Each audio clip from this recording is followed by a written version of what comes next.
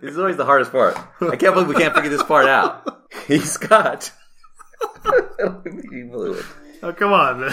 Okay.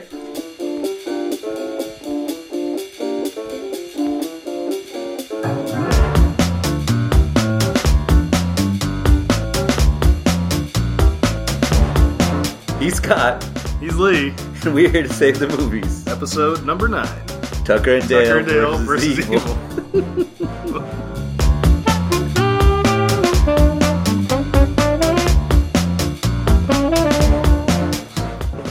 We never can stick the landing on that. Well, we got something to strive for. That's right. Everything else in the podcast is perfect. Everything else, yeah. It'd be too seamless. It's like the mole on Cindy Crawford's face. Yes, this is the Cindy Crawford. This is the 1985 Cindy Crawford of podcasts. Dating myself. Thanks a lot, Alex. This week, we watched Tucker and Dale versus Evil. Like Cabin in the Woods, kind of a... It's a reverse Cabin in the Woods in a way. But similar to that movie. They're playing with the trope of the slasher film. Yeah. Set in the woods. The two protagonists, I guess you could say. Yeah. Well, Tucker and Dale, I mean, they're in the title. They're two hillbillies that bought a cabin out in the woods, and they're going to go out there and do some fishing. Right. And they run into these teenagers on the road. And hilarious hijinks ensue. Yes, and hilarious hijinks ensue. Pretty much involving wood chippers, which is not easy to do, but this movie managed to pull it off. It's a very gory comedy. Yeah, it's not super gory compared to some others I've seen, but it can be bloody. The wood chipper scene is definitely the worst. Yes. And this one falls under, I feel like, this isn't so much an underappreciated movie. It's pretty highly rated, but it's kind of obscure-ish. A lot of people don't quite don't know what it is. I wouldn't be surprised if a lot of people have never heard of it. Yeah. But otherwise, I mean, everybody I know almost anybody I know who's seen it at least enjoys it, if not likes it a lot. Oh, yeah. Yeah. Fantastic movie. Hilarious. Can't say enough good things about Tucker and Dale. Yeah. So they run into these teenagers on the road to the woods, essentially. Yeah. And there's some really funny moments with Dale looking awkwardly at the teenagers, which they interpret as very ominous. Right. And well, and it's interesting because the one of the things I love about this movie, we're talking about we're talking about our favorite things, or the mastery of tone it has, in the sense that it shifts back and forth really effortlessly. And I love that this movie opens up with the teenagers, the college kids, and then from their perspective, when they first run across Tucker and Dale, it's done from their perspective. Like, even Tucker and Dale have the scary music behind them. They look kind of scary. The first time you see Dale, it's got the ominous. Right. It looks scary. At this stage, it would pretty standard slasher movie. Right. If you didn't know. They have to do the kids first. Because they're setting up the tone of the movie. Yes. Right. You kind of... They're setting the stage for what you're getting into. Right. And in a normal movie, Tucker and Dale would be... The monsters. The villains of the piece. Right. This is a commentary on prejudice in our society. You know, it really is. Well, it's all about preconceived notions. I mean... It's also a little bit like how we tend to, I think, because Cabin in the Woods played with that too, about like that these stories are sort of archetypical. Like, they change, but they shape how we view the world. Well, that's what this movie's about. Like, these teenagers in particular, these college kids, think they're in a movie in a way. It's like they've been conditioned over their whole lives, like all of us, to kind of view these situations as scary and dangerous. And instead of just being like, well, there's a buffoonish hillbilly, instead it's like, da-da-da. Right, and they've got a point. Hillbillies are always the villain. Right, in the whatever movies, movie they're in. Yes. It's really rare to see a hillbilly show up in your... How are you kids doing? Jean-Claude Van Damme in that movie where he was a Cajun. Are you talking about Hard Target? Was that the one? I think so. Well, but good-looking hillbillies. Wow. Good-looking country guys. That's fair. That's the difference. There's plenty of good-looking cowboys and woodsmen. How many loggers? But as soon as they look like a normal person in any way, you're not the handsome lumberjack. Now you're the serial killer. There's two versions. It's kind of like the Southern Sheriff. There's basically two versions of the Southern Sheriff in fiction. Oh, shucks, how's it going there? Andy Griffith, Southern Sheriff. Right. And then there's the guy who throws women into prison camps and forces them to have hard labor and sex. Those are the only two Southern Sheriffs you get. So the only hillbillies you get are the mountain man, the rugged mountain man who's there to tame the wilderness, and slasher billies. Slasher billies. So it's very dehumanizing, right? Yeah. I can see why people who live in that area of the country don't like these movies. I can see that. The same thing, like you'll see black people in a lot of movies are magicians or superhuman somehow. Or they're all drug dealers or whatever. You just pick something weird. It's like, you can't just be a guy? Right. It's another section of people that are represented as an archetype. Right. So, I think that's important because by subverting that expectation, you basically got two just guys. Tucker and Dale are just two guys. They're not exceptionally great, and they're not bad. They're just two people. It's the perceptions around them that are kind of screwing with everything. Yeah, they're just living their life, going on vacation. And there's some perceptions there that they're dealing with, too, with the college kids. Theirs just happens to be college kids are kind of uptight, not college kids are going to kill us. Which, in a way, is actually sort of, I mean, not to get too serious, but it's sort of the metaphor about a lot of times with these kind of stereotypes we're dealing with is everyone deals with them, but what type of stereotype you're dealing with is different. Oh, well, he's a murderer. And she's uptight. You know, those are different. Those are stereotypes. But the one is more like, well, she's going to be not very fun to talk to versus he might kill me. You know what I mean? Life it's interesting. We all deal with different stereotypes and they're all damaging, but some are clearly more difficult to deal with than others. Right. And it absolutely has to do with economic class. Oh, yeah. Right? Yeah. The more negative stereotypes are always going to be towards the lesser people. Right. The lesser people, air quotes. Lower class or the shunned part of society. Right. Whatever it is. And that shifts all the time, but it's always going to be them. You look at Rubenesque paintings, and it's because they're like, well, why do they like chubby people so much? It's like because it was hard to be chubby. Therefore, it was like, well, look, it's a sign of class. Yeah, that was an accomplishment. Right. And now it's like it's hard to be thin, so therefore, it's a mark of class. And I'm like, it's not the class, it's the markers, it's what they stand for, and then you just make the markers worthwhile. Yeah. We live in a society that will go out of its way to avoid talking about class. Yes. Which is why... So we'll dress it up with all kinds of other things. That's right. But not here on this podcast. Not with Tucker and Dale versus Evil. I hope you're ready for an hour of heavy talk about economic divide.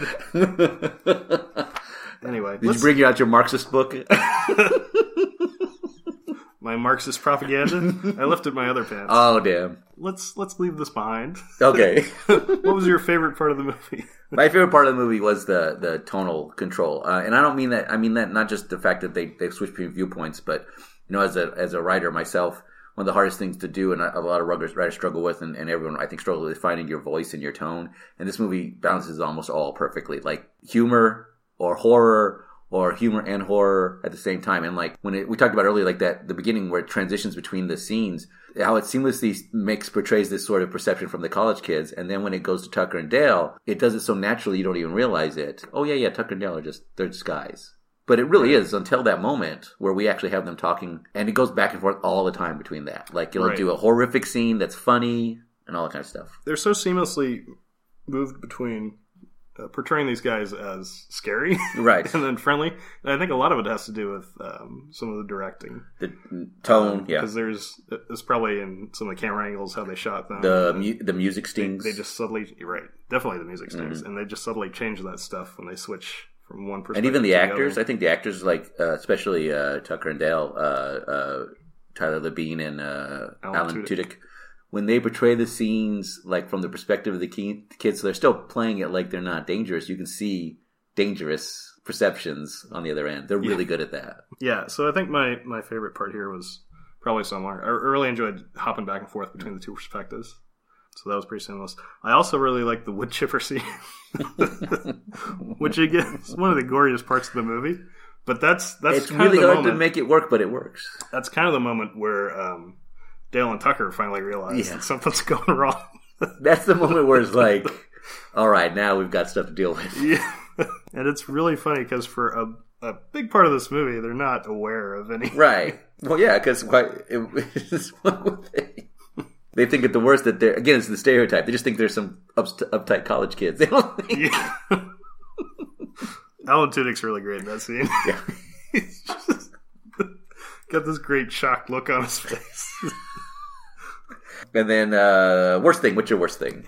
I really enjoy this movie. So my worst thing is the first song in the credits. Also, the font on the credits isn't great. You know, I flat.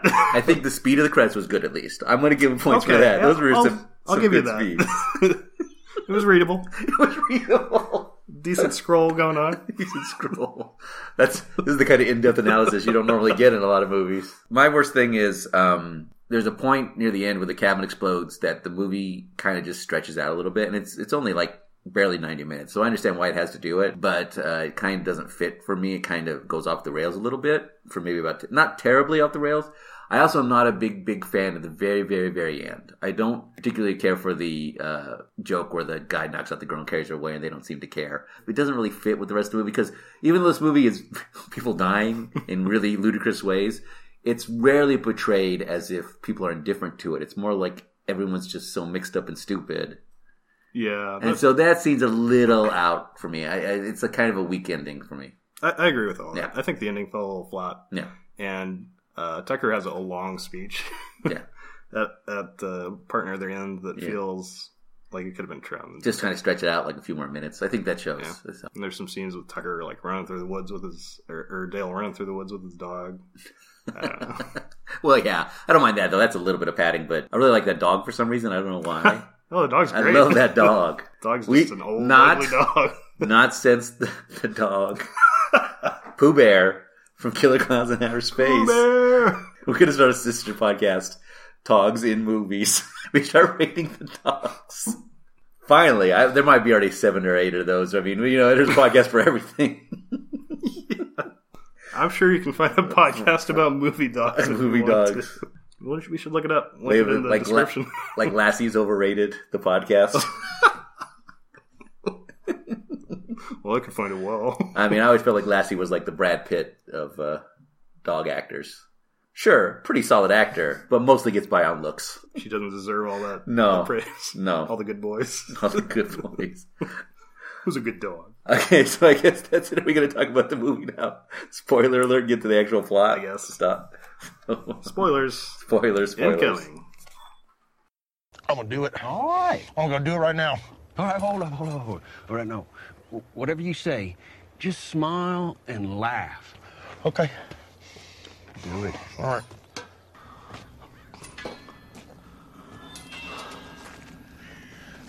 You guys, going camping?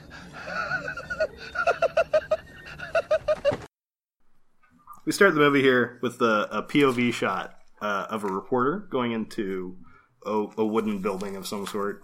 We're not really sure what's going on yet. Right. Reporter gets wanged in the head. Yes. By a crazy looking guy. Right. Then the cameraman's killed, and they're setting the stage for the slasher movie. Which is actually kind of interesting because since it's done like that, you could actually interpret it as foreshadowing of what's going to happen, which it sort of is, except it's actually foreshadowing of the events that happen afterwards in a way, because it's like this is after. This is actually a flash forward. It's definitely foreshadowing. Yeah. Because you see that kid in it. Yeah, but it's also like a flash forward. And you see him like with the hideous scarred face. Right, it's blurry enough that you're not really sure yet. And I think that's sort of, it's intentional sort of playing with your expectation because you think it's going to, we're setting up that there's going to be a serial killer in this movie. But there really isn't until the very, very end. It's just, again, a really interesting choice. And I think it works. I think it works because it's messing with your perception. Yeah. It's also the director, Eli, what's the name? Eli Craig. Eli Craig playing the cameraman. Yeah, so that's his face on there. There's his face staring dead height into the camera. May have been all the acting he could muster. He did a good job. Sure. I believe he was dead. So we cut to some teens driving down the road. The douchey teens. The douchey teens. They're very douchey. In a lot of the horror movies, you see the douchey teens. And there are heroes, so you're kind of like, it's all right. Yeah. They're okay. They're well-meaning kids. You're a little douchey, so what? And that's one of the things also about this movie is, like, from a writer's perspective, there's this thing called protagonist bias, which is we tend to view stories from the protagonist's point of view. So, like, they can do things we wouldn't necessarily not like, and we'll still tend to side with them. So this movie kind of plays with that because that's who they start with. Right. And they're talking about, they're saying negative things about the locale, yeah. The populace. I think somebody says something like, we're going to get murdered in these Yeah. And this is sort of the foreshadowing. This is the foreshadowing too about Allison, Allie, played by Katrina Bowden. She's the only one who says, "Oh, they're people. Just get over it." Right. which is really what her character trait is. She's not a jerk. Right. Which is also, a common character in these kind of like right. slasher films. There's the one nice girl. The goody-goody. Yeah. In this case, just being a nice human. I say goody-goody. I mean, normal person with empathy. Normal person with empathy. They have to swerve around an SUV on the road, or a truck, I think, right. which has Tucker Dale on it. Right. But we don't see them at first. Right. Yeah. So they're complaining about that, driving down the road, and Tucker and Dale drive by, pass them.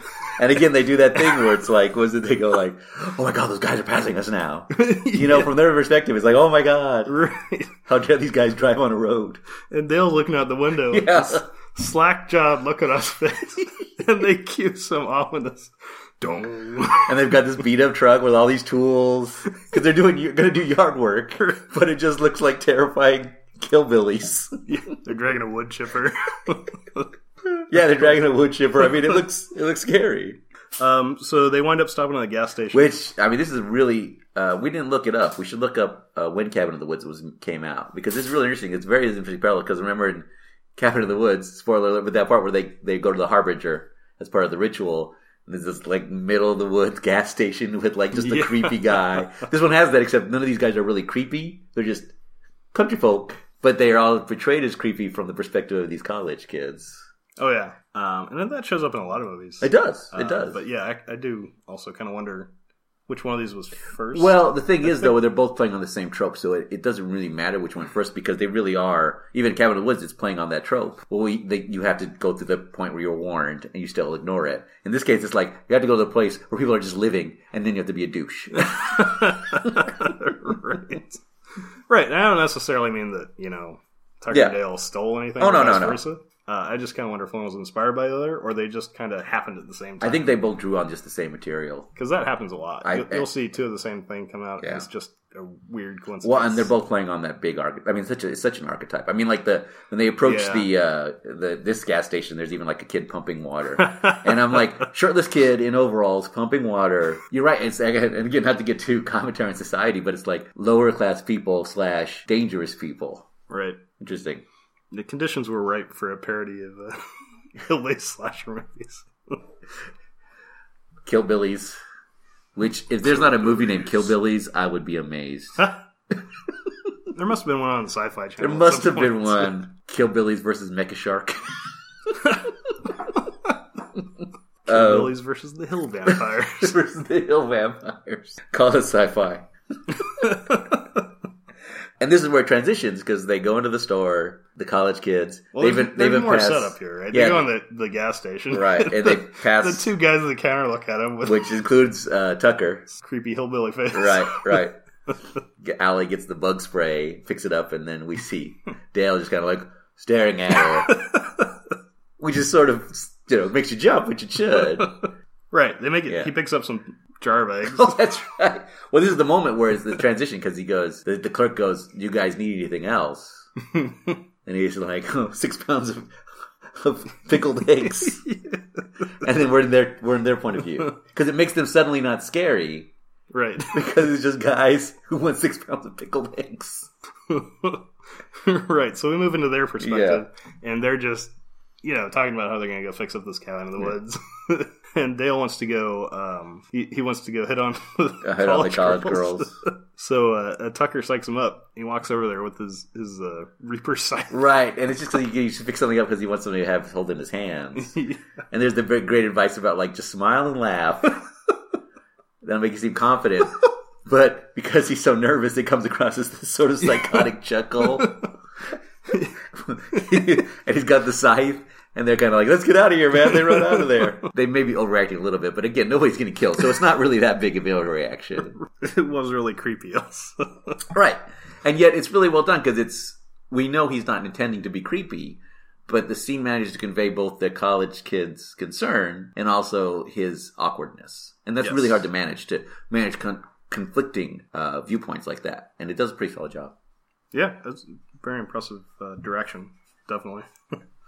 Eli, according to our people, our phantom member of the podcast, there was a Killbillies movie. Slovenian? It's a Slovenian movie in 2015. 2015? How did that happen? How did that not happen sooner? Last year. How could no one have figured out Killbillies? The Killbillies. Oh, there's one from 2012, too. Maybe it's because by the time they made slasher movies, Hillbillies kind of fell out of term. Yeah. Out of fashion. They might be coming back into fashion. Anyway, they're driving back. Tucker and Dale driving to the cabin, and they're just talking about they're gonna fix it up and all that. And Tucker's trying to psych Dale up to make him not feel bad about himself, and is like, you just can't expect a girl like that to fall into your lap. Yeah, they have a very kind of odd couple relationship going on. Right. Yeah, they have where Dale's the reserved, quiet guy, I guess. Wait, you're saying Dale is the Felix of their relationship without the neatness? I don't know enough about the odd couple. Oh. It's interesting, actually. When you think about it, one of the things I like about this movie, too, a lot, is you get the sense that they really are friends, and it doesn't have to do it by having them refer to their friendship. It's like they have a camaraderie. It's like they talk to each other and know each other. It's like sometimes in weaker writing, it'll be like, how I know we're friends? We will refer to this thing that we did one time. Remember that time I saved your life? Yeah. Remember that time we talked to Christina? Man, that was fun. And in this case, it's like it's a very natural give and take. They're really good at playing off each other. They did it with, they might actually be friends, but they did it with acting and directing, which is... Acting! Acting! Which, you look for in a good movie. Yes. So good job, Eli. I keep wanting to call him Eli Manning. Eli Manning. It's one of the few sports names I know. Sports names you know. It's an outdated one, too, by the way, I think. I don't think he's playing anymore. Is Eli Manning playing? I don't think so. How about that Joe Theismann? I'm not going to contribute to this. Some of our listeners might like sports, I know. I'm just saying that we're probably not the guys to be on. Sports are probably a big part of culture. I don't know if you knew this or not. I'm pretty on board with that too. Really? Yeah. I've heard people like them. I only watch them if they're played by robots, and I'm not talking about those battle bots. I mean, I want humanoid laser chainsaw robots, and then I'm in. Autonomous robots. Yes. Not some guy with a remote. That's not a robot. That's a mech at best. Get on it, science. Right, he's trying to psych Dale up, and he says, you're a good-looking man, more or less. Yeah, more or less.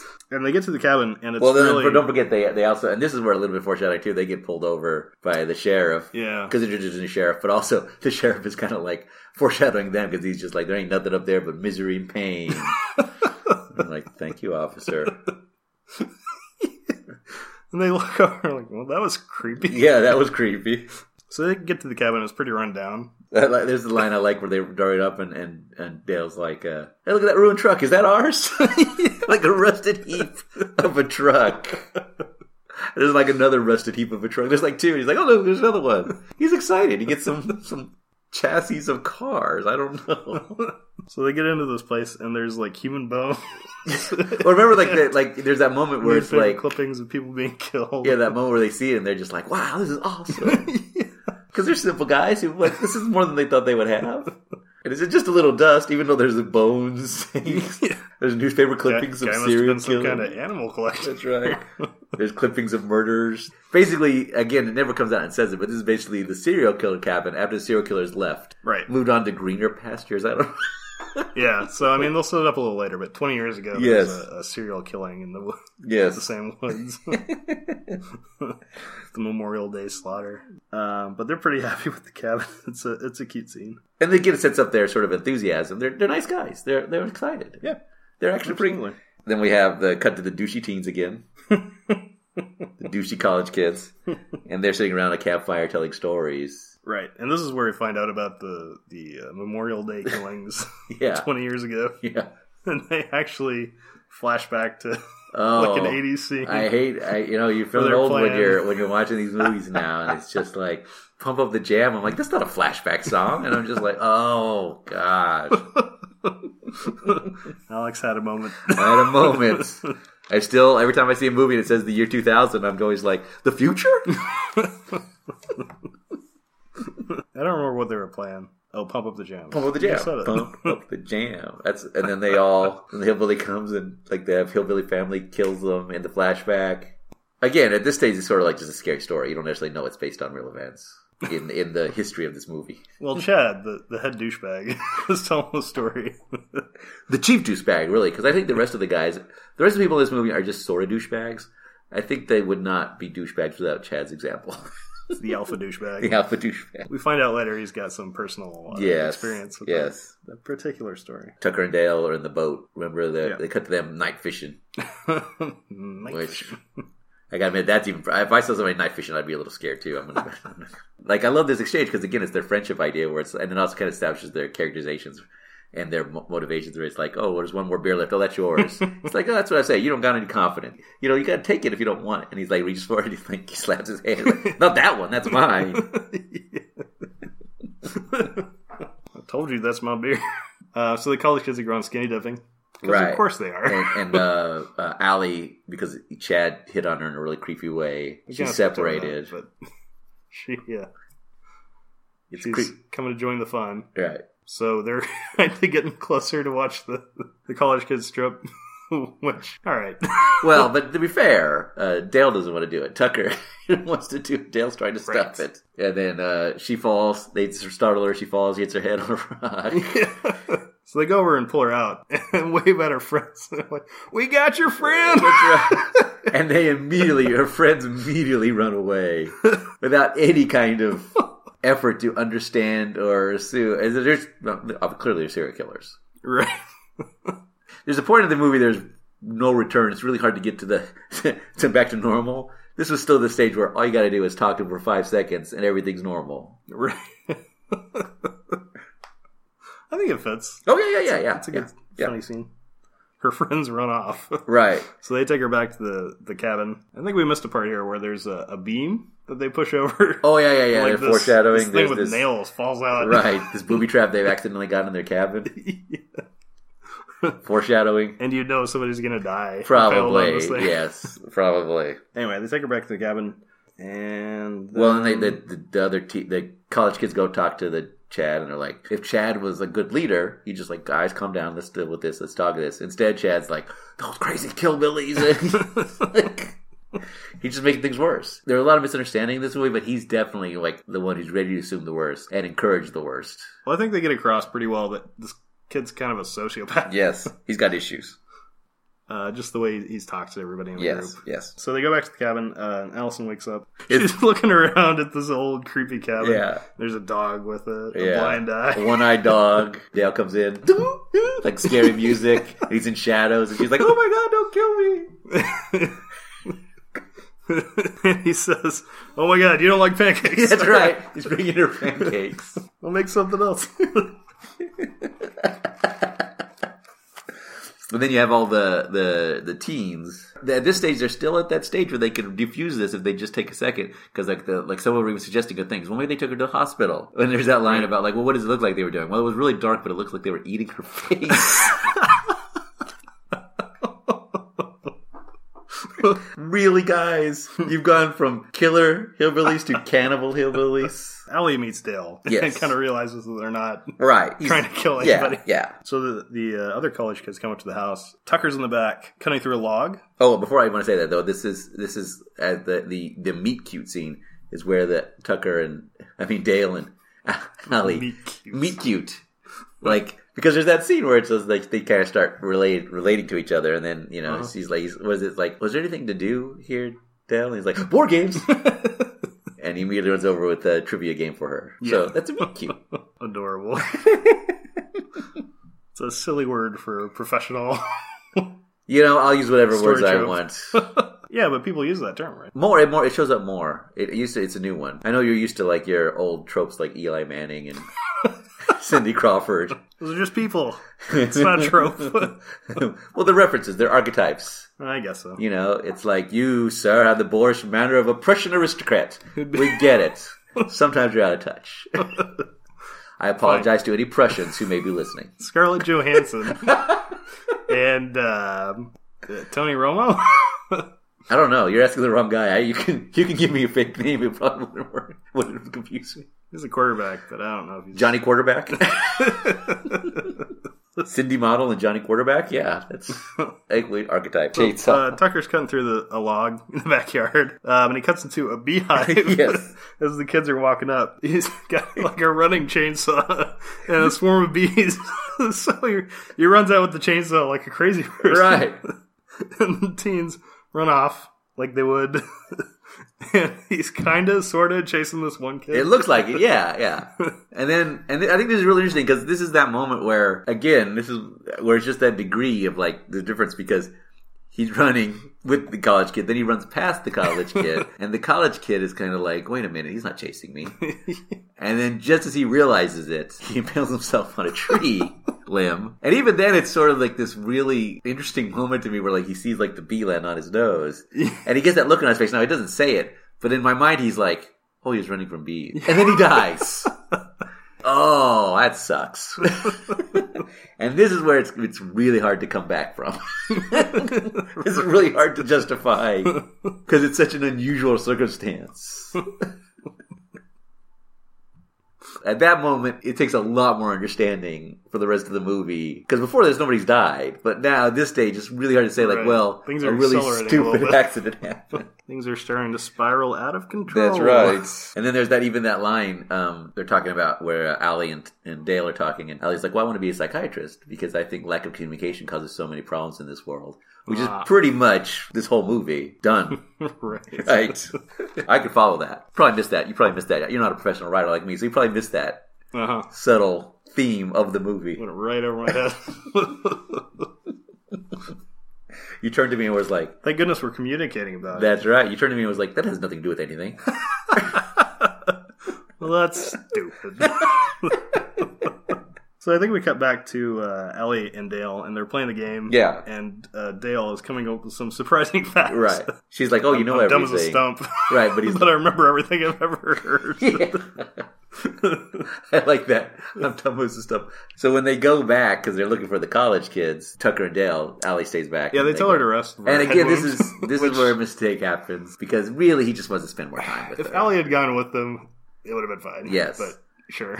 But this is where they want her. This is where, because they want to spend time. He wants to spend time with her, so he's kind of. Tucker's like, okay, fine, yeah, I'll let you do it. So they go looking for the college kids, Yeah. and they're tracking them through the woods. Yeah, and basically, they kind of find where they're at. Right. The kids will hide because Right. they're still because there's a dead. They saw their dead friend. Their friend's dead now. Meanwhile, Tucker and Dale walk by, but don't see the dead friend. But to the college kids, they just think that they don't care. Right. It's very Three's Company Right. misunderstanding. And they're talking, and then they're like, well, maybe we just leave a note. With what? There's an axe in a tree, and There- they grab it and carve. We've got your friend. We've got your in friend in a tree log. Right. From both perspectives, you get the sense of the scene, and you're like, yeah, I can kind of see why the college kids are kind of nervous. Sure. They go back, Tucker and Dale go back to do their thing. They're working on the cabin. Right. Dale's digging the shitter. The crapper. The crapper. The crap shitter. The outhouse. But he doesn't know how to say that to Allie. She comes out, and this is another part where the movie gets a little, I have to look, she's made her outfit sexier. I'm like, really? Really? Movie? I don't know. I'm not sure how I feel about this one. I guess I'll suspend my disbelief. I'll for this. suspend it, sure. You can wear regular clothes in the woods, right? You don't have to. You don't need a belly shirt. You don't need a belly shirt to do chores. But thank you. Tucker's throwing stuff in the wood chipper, Yeah. which is the coming up scene. If you have any foreshadowing sense at all, you're like, this is not going to go well. So she gets down and starts helping him dig the shithole. And, talks about growing up on the farm, because why not? Why not? She's digging, and I think Dale takes a break. Well, okay. Oh, by the way, if you're going to read something into that, it's not always intentional, as we talked about. But you could argue that, like, the college kids are all kind of uptight college kids. She grew up in more of a rural setting, therefore she has more diverse exposure to these people, and that's why she's not assuming they're killer hillbillies immediately. Right. Sure. That, and she has some sense. She's a normal human with empathy. Empathy. And it's like, they see her digging, the college kids are like, oh my god, they're making her dig her own grave. Like, they're just making so many assumptions. First of all, that's a way big grave. I don't know. They really think these hillbillies are really thorough about their grave digging. There's a great bit earlier when they were looking for the teens where Tucker and Dale are talking. And he's talking about the board game they're playing. He's saying, "Oh yeah. Well, I beat the crap out of her. I think we can go back and finish her off when we get back to work." That's right. And then Tucker's like, "Well, you beat the crap out of everyone because of that weird brain of yours." Oh, okay. That's pretty hard to justify, knowing the situation. The kids come up and form a kind of a battle plan, I guess. Yes. You got like a sharpened stick and some kids got a corkscrew? some kind of shank. I don't know. They charge at Dale and Allie digging the hole. Right. And Allie sees him coming, and Dale kind of swings the shovel around. Yeah, he swings. Immediately knocks her out again. Yeah, knocks her out again. And the kid trips or something. Right, they fall back into the hole, and the kid trips, and the spear flies forward, and then he falls on the spear.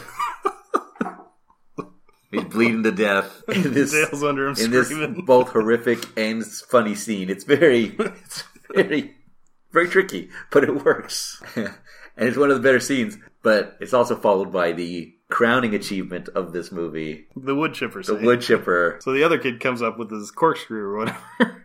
And I don't know what, just trips over. He's trying to tackle Tucker, but Tucker reaches over for a log, and he flies over him. Head first into the wood chipper. Head first into the wood chipper. Tucker's like grabbing him by the legs and trying. He's like, "What the hell? I'm trying to pull him out." And he's getting splattered with blood, and then the blood's coming out the other end and hitting the one other college girl. Yeah. And then it's just like it finally shuts down. And what's the lady says? It's like, "You okay? You okay?" Which Alan Tudyk's so good in this. Oh yeah, he's really good. He's really. I mean, I think almost everybody in this movie, I gotta give them credit. Like even the college their roles are not necessarily especially demanding for most of them. They all do a really good job. Yep. You still get a sense of their personalities. Like there's the one guy who's almost more sensible, but not quite. He keeps getting led along. Yeah, but, he's still kind of a selfish coward. Right. Well, and he's just and at this stage, it's really hard to say. There's been a series of misunderstandings because it's really hard to. These are really hard to describe. Are dead. Right, and they're not like dead in like normal ways. It wasn't like he tripped on my stairs and hit his head. He jumped into a wood chipper. That's not something that happens a lot. The kids run off to regroup, I guess.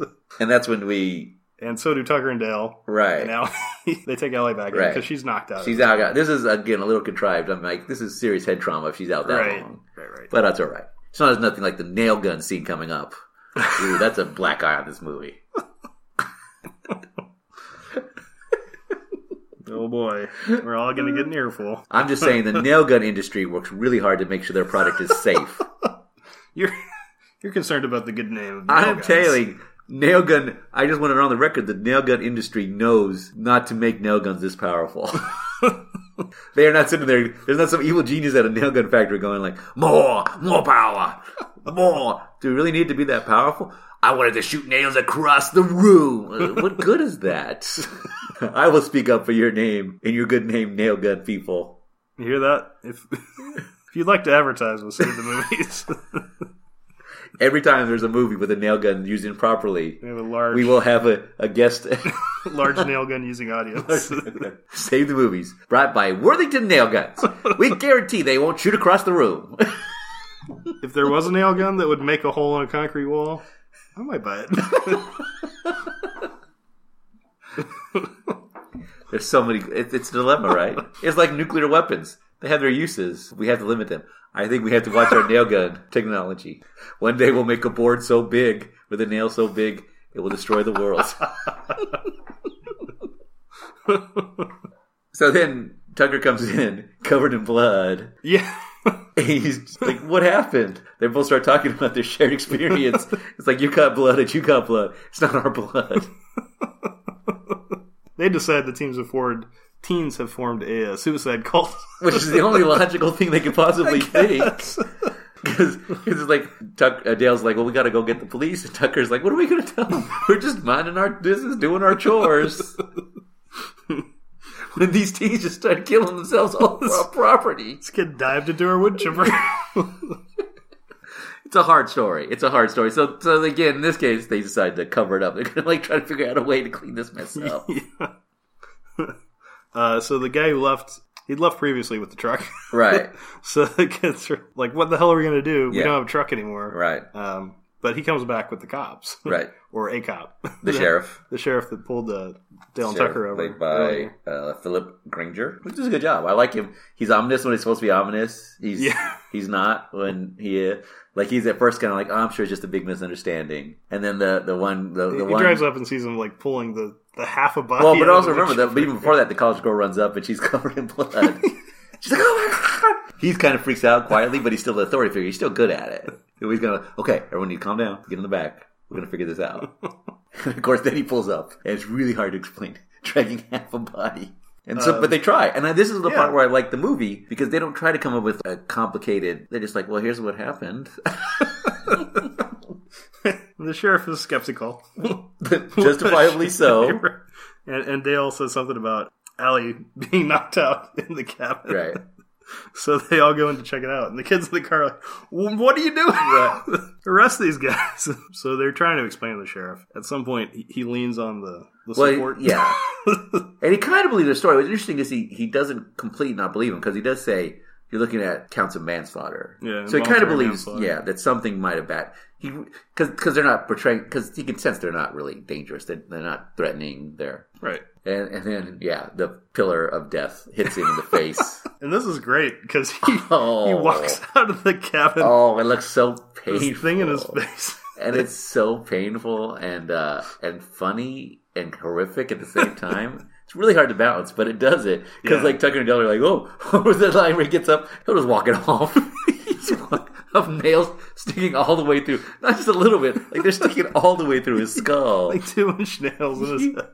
And he wanders over, and the kids are like, ah! And he wanders over and picks up, he's still kind of functioning instinctively. And he picks up the radio, and then he falls over dead. Yeah.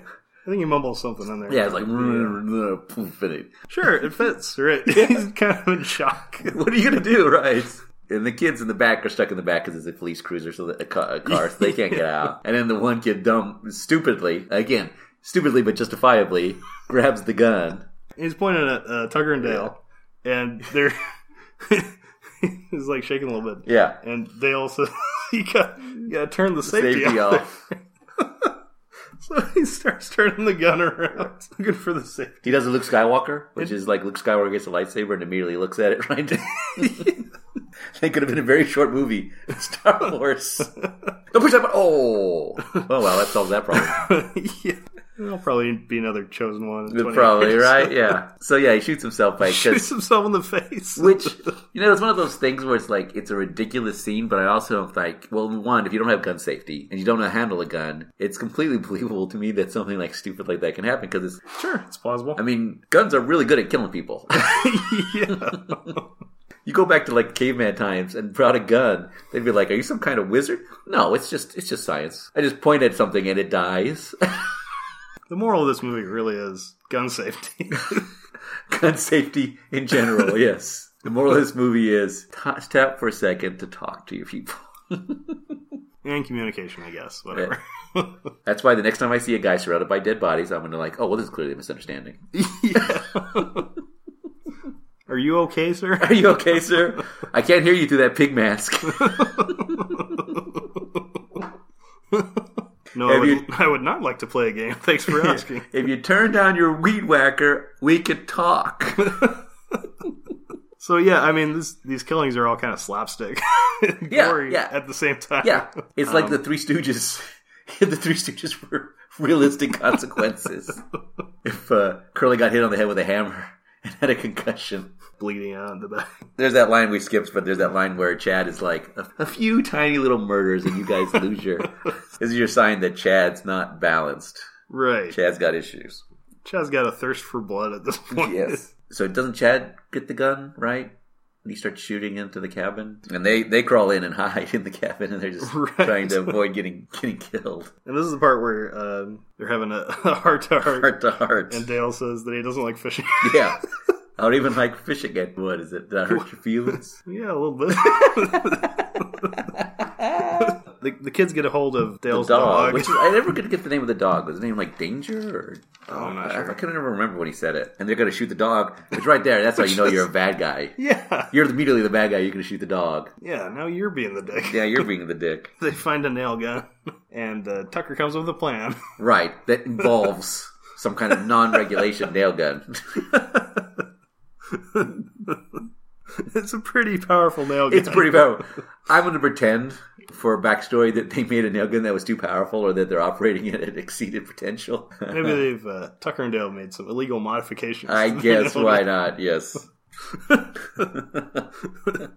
Alex really has a problem with this nail gun being so dangerous. It takes me right out of this movie. Did you ever see Lethal Weapon? Oh, yes, I did. But here's the thing. In Lethal Weapon, he pushes it against somebody's skin. That's the difference. If we're really going to talk about nail guns. He shoots some guy through like a sheet of plastic. Well, doesn't he push it up to him? No. Oh, well, that doesn't work. Because that's the main thing. There's a safety precaution that has to be pushed up against something. Well, I know how a nail gun works. Right. I'm just saying. Lethal Weapon. By the way, in Lethal Weapon, it didn't shoot across the room. This is the beginning. Lethal Weapon started and then every movie just exaggerated it. Thanks a lot, Lethal Weapon. There's going to be a future, in 5 years, there's going to be a movie about sadistic nail guns trying to destroy mankind. And it's all because of this. If you do kill somebody with a nail gun, be sure to have a sly line prepared. Nailed him. You know, it's so obvious. I think there's got to be another one. But there's not really. You're kind of stuck with that one. Yeah. Now we're going to have to whenever he kills a nail gun. I don't know. Time to get your nails done. I don't know why Schwarzenegger all of a sudden. Because that's who would be saying it. Because that's who I thought he like said. Everything's better when Schwarzenegger says it. He's the deliverer. That's right. Dry, cool lines. Friends, Romans, countrymen. Dry, cool murder catchphrases. So, Dale's going nuts with the nail gun. Right, and I love this line, again, where it's like, don't you hurt my dog or I'll be really mad. Yeah. I like that line because it's like, yeah, he's not, they don't want to hurt people. And Tucker sneaks out to free the dog. Frees the dog. Well, Dale is just shooting like crazy with the nail gun. There's even that point where Tucker says something like, damn. Easy up, yeah. But they catch Tucker freeing the dog. Right. Chase him through the woods. And they catch him. Yes. Tie him up. Yes. They tie up Tucker upside down. And Chad, the alpha douchebag. Yes. Cuts his fingers off. Right. And it's really fascinating to me because it's like, he's also always the whole time, it's like, I've never been this close to pure evil. I get you, but he's like, he's still dehumanizing him in a weird way. He keeps doing that over and over again. Oh, absolutely. Yeah. Because he's looking for the thrill. Well, he's also got a little bit of that weird prejudice because of his backstory, which, would they bring it up finally about like, because they even bring up him going to this woods, and it's almost like he came looking for trouble. You could almost argue a little bit. Because it's like, whose idea was it to come on this trip anyway, and it's his. Which is like, you think about it, you go to the place your family was massacred for vacation, probably got issues. Yeah. Right. I really thought about that. Right. Probably working through some stuff. I think at this point we realize Chad's not all there. No. You realize that he was not all there before it started, which is, I think, a little bit with that scene with him and Allison. Oh, yeah. Before, because it's hinting at, but then you realize it's like, at first you're like, oh, he's just freaking out. Well, no, they're freaking out. He's kind of already there. Right. He's going finally. Yeah. Finally it's happening. He was waiting for this. So then finally Allison wakes up after severe head trauma number 2. Right. And they're trying to explain the situation to her. Right. Which she probably doesn't quite believe, but she goes out. Yeah, and she does say this is just a misunderstanding. And she's right. It's just not the level of misunderstanding. And she has a great line there. How long was I out? And Dale says about 3 hours. Right, yeah, I got a few hours because it's like she's like, how did it get this bad this quickly? She goes, they knock on the college kids knock on the door and leave Tucker's fingers with a note. Right, with a note. Now we got your friend. They've become, ironically, the thing they feared. Dun dun dun. Fear is the mind killer. Oh my God. It's Dune. I know it's Dune. Dune? Yeah, okay. Where there's Dune. All right. Just don't know why you're bringing it up. I just felt it was appropriate. Or as Yoda likes to say, fear leads to suffering, something stupid, something stupid. Yoda likes to say is fear leads to synonyms of other things. Not synonyms. Fear leads to anger. Anger leads to hate. Hate leads to the dark side. All right, I guess. You can just do it any way you want. That's just word salad. Fear leads to hiding in your closet. Hiding in your closet. Shut up, Yoda. I feel like that makes sense. I have two things. I feel like I have to defend the nail gun industry, and I feel like Jedis are full of crap. Wow. I'm sorry I took that controversial stand. I hope that doesn't bother too many people. I feel like you'd have better luck dumping on sports. That's true. Probably. With our audience. Than dumping on Jedis.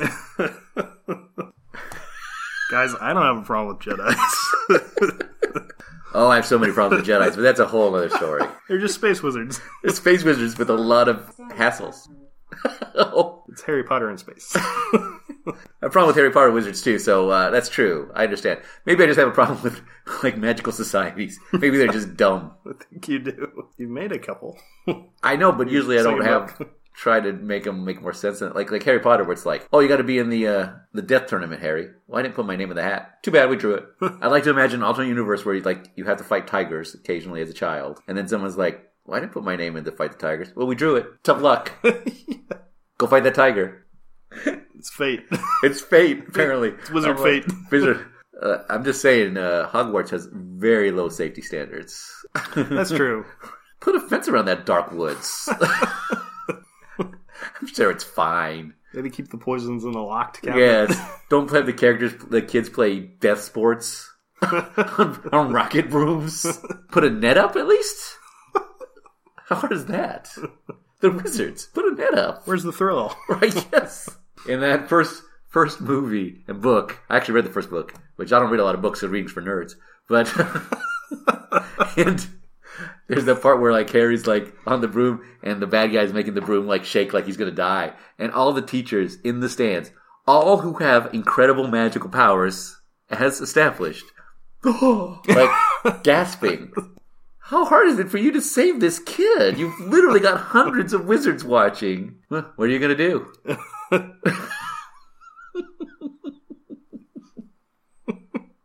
They don't want to get disqualified. I don't. You're going to lose a couple. I'm just saying that maybe Voldemort isn't the only evil wizard in the Harry Potter universe. Maybe they're all evil. They just want to make Hogwarts great again. Just saying. In the future, when we have jetpacks, I am not putting my child on the jetpack sports. I've drawn a line in the sand. I don't care how many people are playing it. Well, if you're going to coddle them, I guess. Now, son, you may not be able to see the ground except for very far away. Do not fall out of your jetpack. Can I get safety straps on my jetpack? No, not even that. If you don't play jetpack razor ball, Daddy won't love you. Where are we back to? I've lost it. Oh, back to we got about. So they string him up.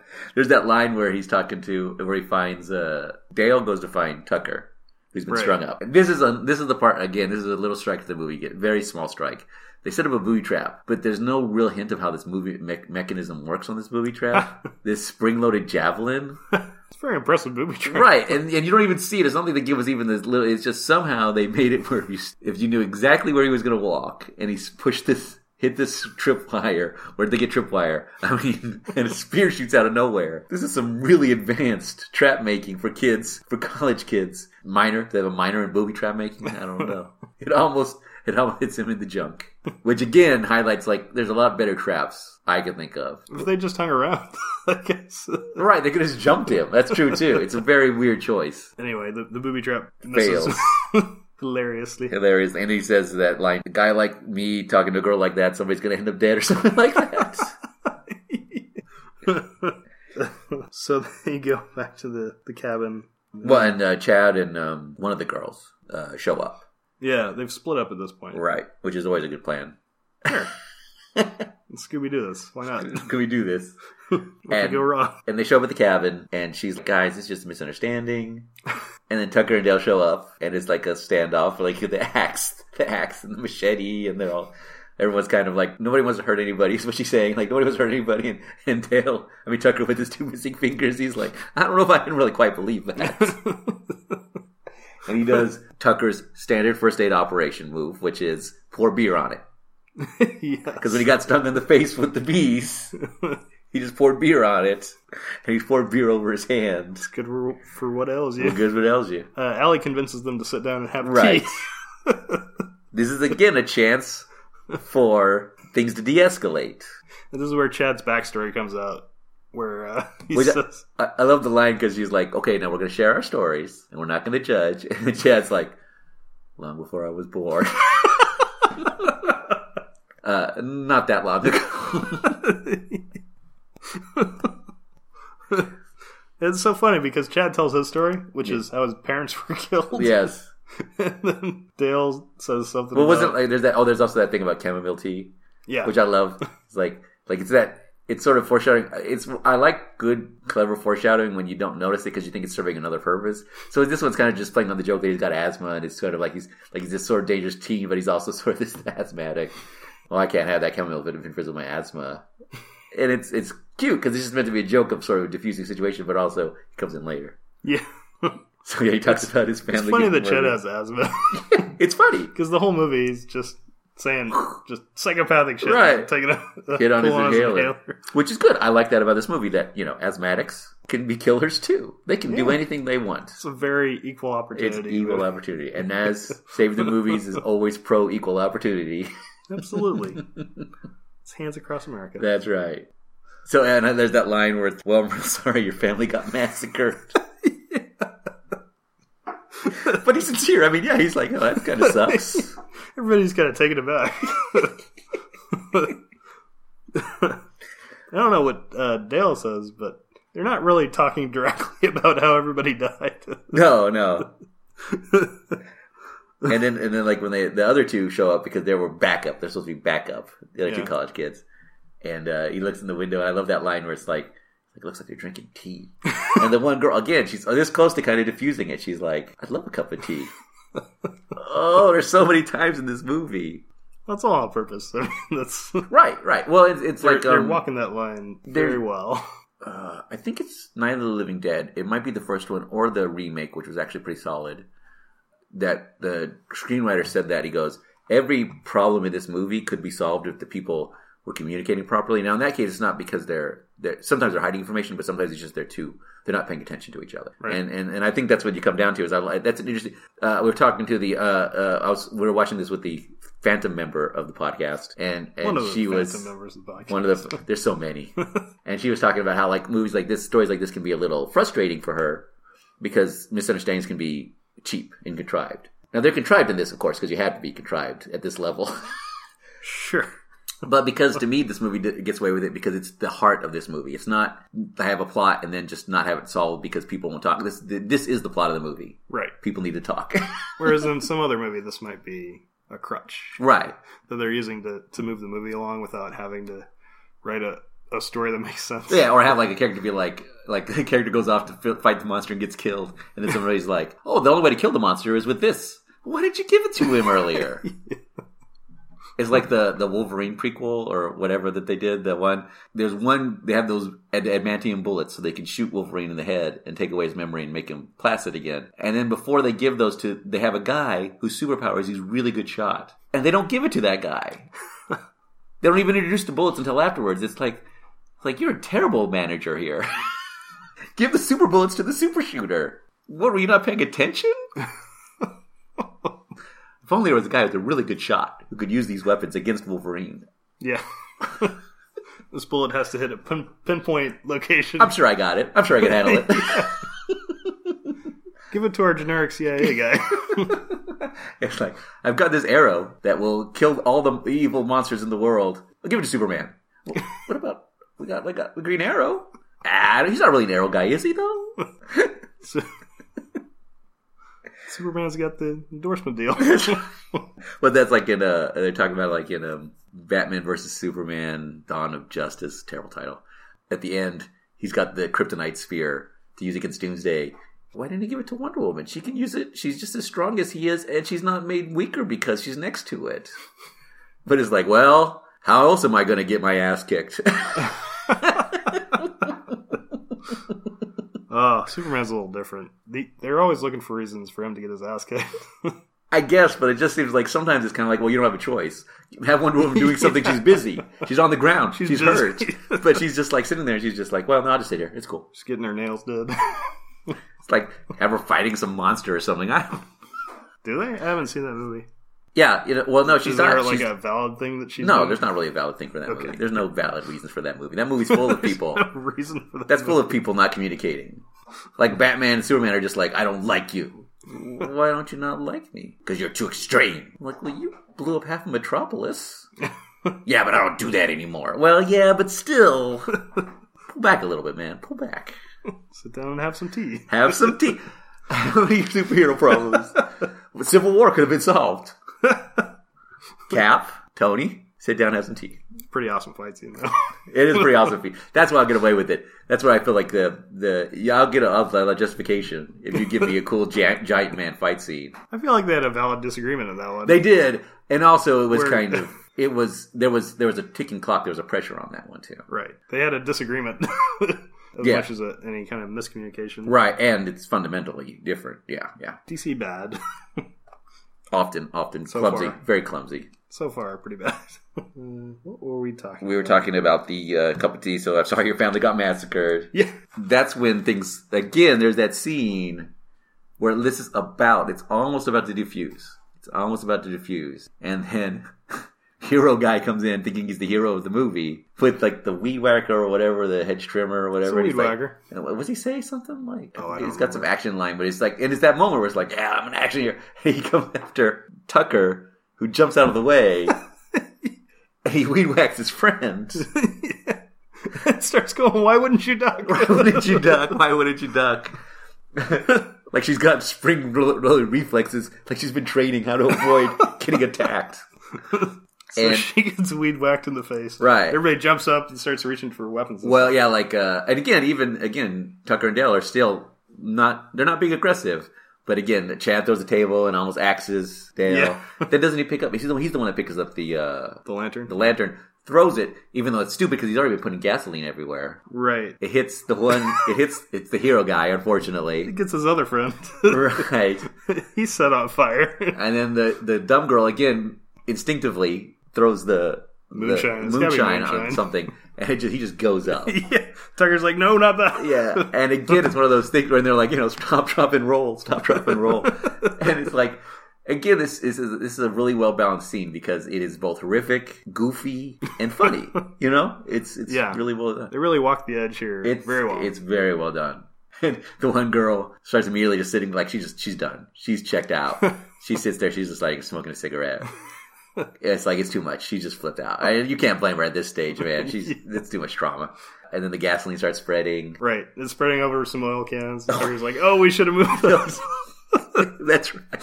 So they all run out of the house. Except for Tucker, Chad. Dale, and Allie all right. run out of the Chad's house. right behind him, but he gets caught by Weed Whacker Girl, who's still alive. Yeah. And she says something I can't remember. Something like, help me. Like, help me.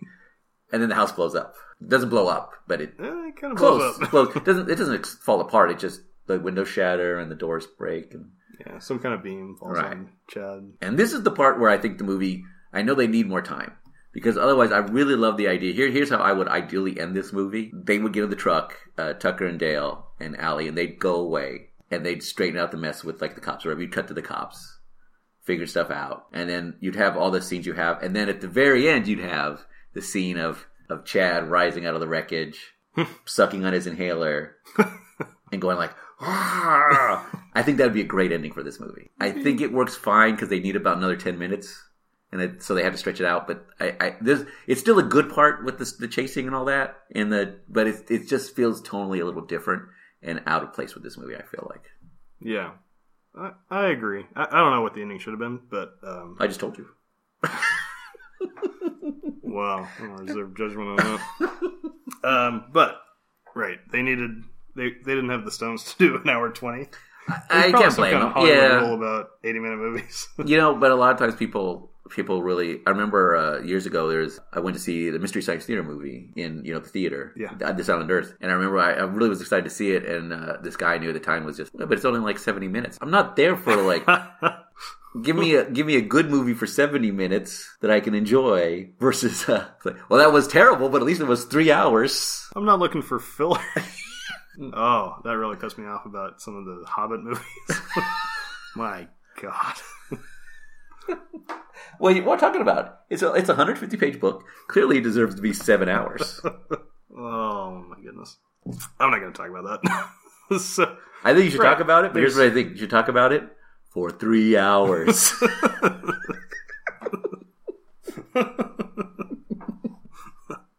You know what The Hobbit doesn't need? A love story. I think what The Hobbit really needed was this 20-minute chase scene through a goblin village with ridiculously unconvincing special effects. I love that. I think that's what I really need. And songs. So many dwarf songs. More dwarf songs. They should have made up some original dwarf songs just to include in the movie. So, you're right. We can only hope for The Hobbit, the sequels. The Untold Story. 4, 5, and 6. It's like Lion King 1.5. It's like it's Hobbit 1.5. You know what? After this discussion right now, after this side thing we just had, I totally forgive Tucker and Dale versus Evil. Yeah, it could have been worse. Yes. 10 minutes of something that doesn't quite fit. I can still with that. It's still entertaining. It's still good. Fit well enough. Yeah. So Chad rises out of the wreckage. That's right. His face half burned.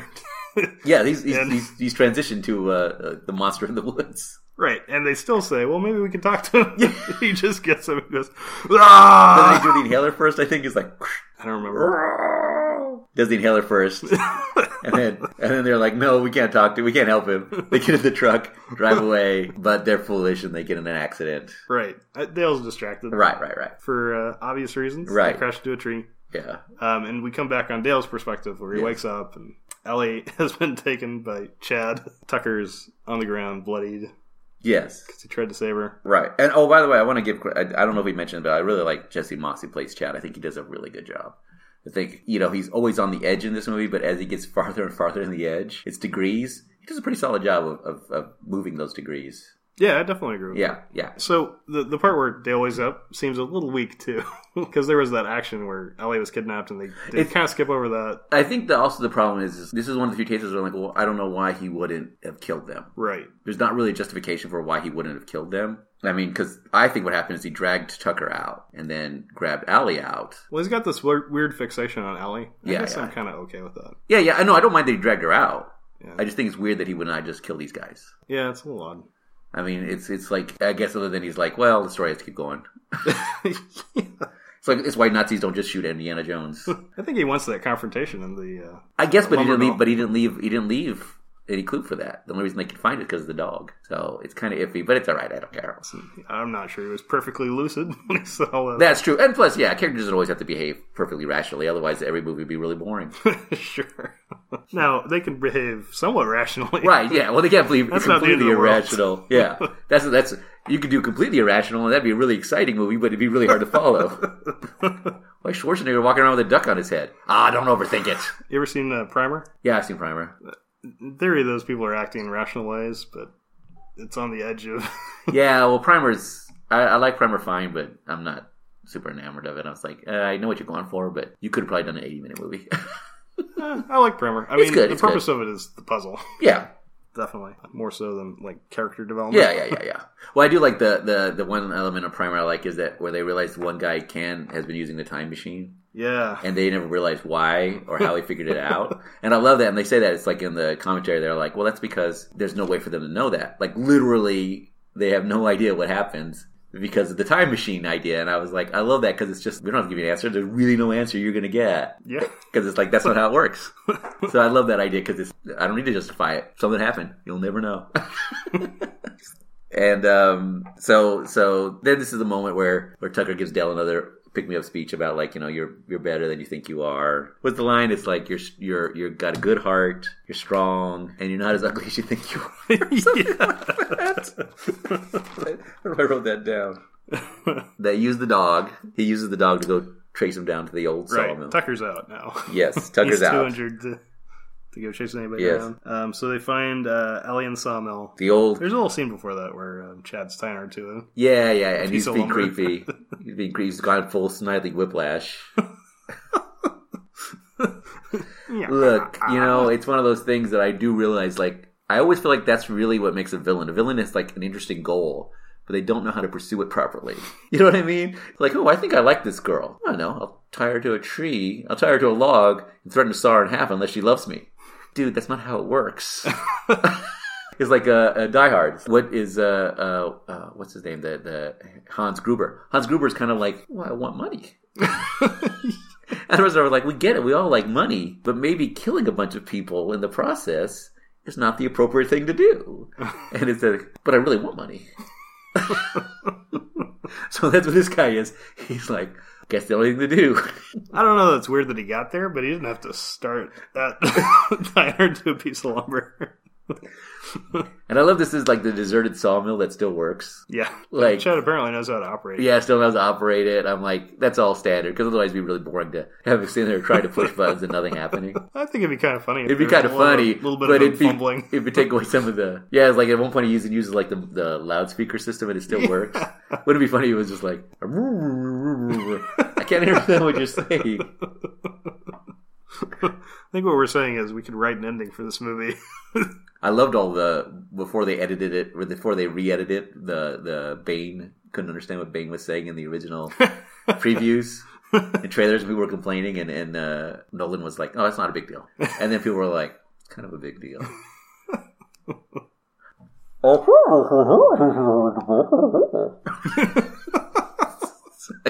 That's your Bane. Well, no. Eventually, they edited him, so now instead he's like, Right. "Okay, Batman," and he's got a little bit more. But originally, you couldn't understand him. There's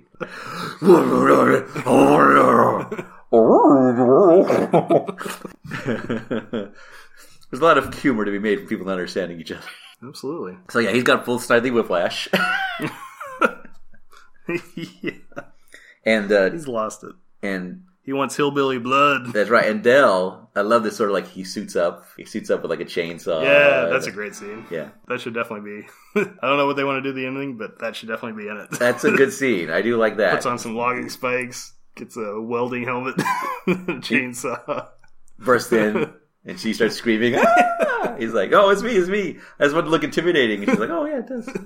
So he's trying to untie her. Right. Because I guess he didn't bring a knife. I don't know. Yeah. But he's trying to untie this knot. And I don't remember if Chad fights him first or starts up the machine. He starts with the machine.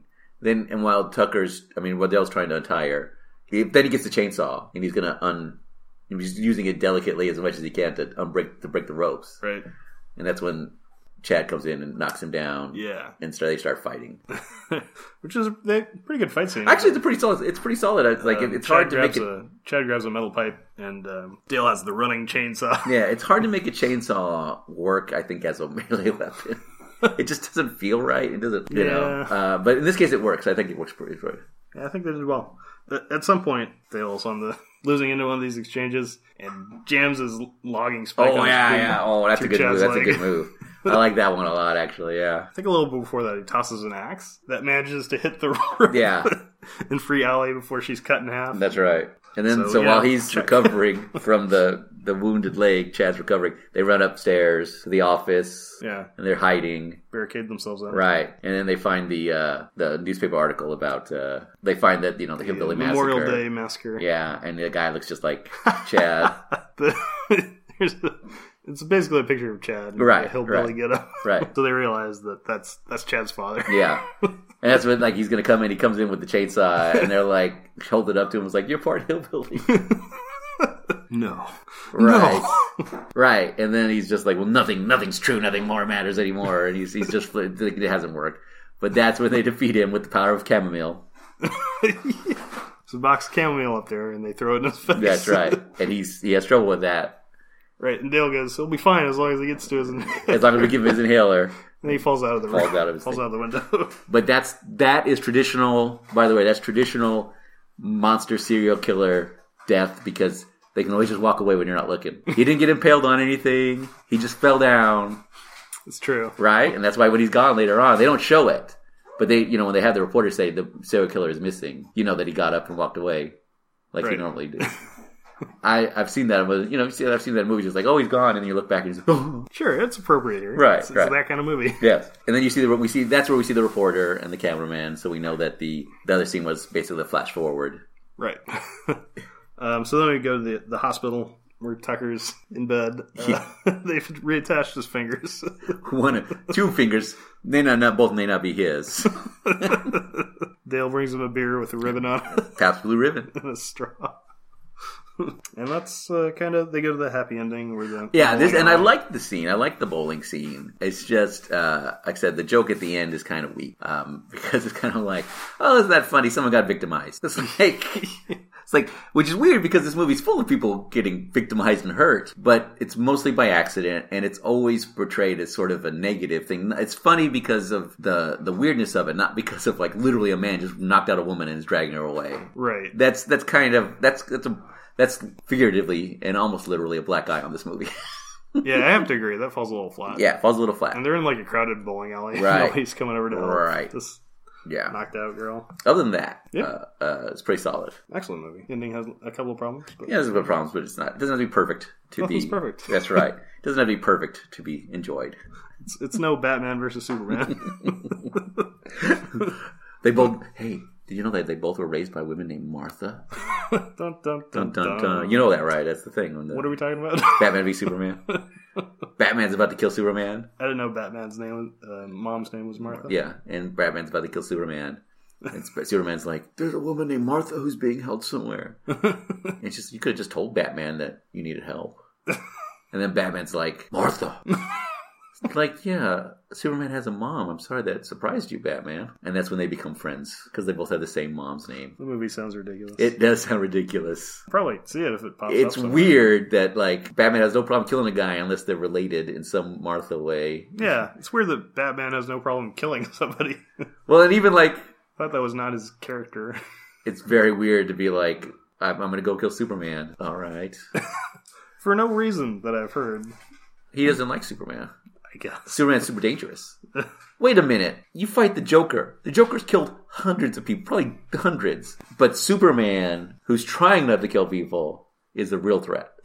Write a petition, right? Dear Batman, please kill the Joker. I'm tired of him gassing all the city. Is this a new policy we're doing? Because I think it's probably, if that's fine, I'm going to put Joker on top of Gotham's problems Here's your hit list. before Superman. I'm just saying. The Bat hit list. Bad list. If like, we think there's a 1% chance Superman will be evil. Well, the Joker's 100% evil. Yeah, but I really like fighting him. It's kind of fun. What would I do on the weekends? What would I do on the weekends? Final thoughts? I think this movie is a really solid movie. Yeah. Yeah. There's some mistakes, but not terrible. Excellent example of a well-directed Yeah, I think so. story that could have wound up being really, really flat. Well, you know, it's the same as sort of Killer Clowns, is that it's all about that weird balance about managing the absurd and the violent and the horrific and the silly. Right. It's really hard to do, but when it works, you can do a pretty interesting job. Yes, they walk that line, and the movie's well crafted. Yeah. Oh, You and should see it if there you is the one haven't joke I already. like at the end, too, about giving her a helmet because she gets knocked out all the time. Although it's really only twice. But she's more than out anybody for a long else. time. She's out for a long... That's the main thing. She's clearly got head injuries in the past. Clearly. Her bell's been rung too many times. So... do we want to talk about... For her days as an underground boxer. the farm. She worked the farm. That's She really worked what on a that farm. meant. That's right. Gotta do what you gotta do. So do we want to talk about the movie we'll do next, or we can talk about the addendum of the Deep Blue Sea? Yeah, addendum? well, so we were looking at Deep Blue Sea. We released today. Oh because, boy, for our literally dozens of listeners. I'm giving you a peek behind the curtain here. We've recorded some of these ahead of time. They're not live. Some of you may not be, I guess. My main goal was to Time marches literally on. just sit there at the computer and wait for someone to download, and then Scott and I would immediately go into our act. Yeah, that sounds workable. I wasn't doing anything else. That's right. So yeah, Deep Blue Sea. So yeah, we were looking at. We talked about Deep Blue Sea, Yeah. and you had a theory that Rewrites. there was some rewrites, some reshoots after they showed the movie to a test audience. That is exactly what happened. Right. nobody liked that lady scientist living through the end of the movie. Right. They felt she was getting off a little easy. And also they really liked LL Cool J. Because why wouldn't you? Preacher. Great character. And what's funny is like in that trivia link that we got was they were literally less than a month from release when they did the test on it. Well, we don't have the sets and all that, but we do have like the Warner Brothers water tank. So we'll shoot some scenes with LL Cool J and Patrick James. The Punisher. Yeah, the Punisher. You were talking earlier, it's like the accidental masterpiece of Deep Blue Sea. And as anybody who listened to our Deep Blue Sea podcast knows, we really think that movie works because of LL Cool J. He's the heart of that movie.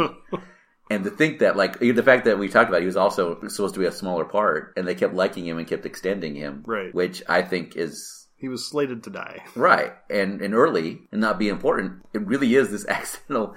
The most charming aspect of the movie. Yeah, one of the best parts about that movie is the subversion of expectations. Right, yeah, and it's funny that you realize that they didn't have that.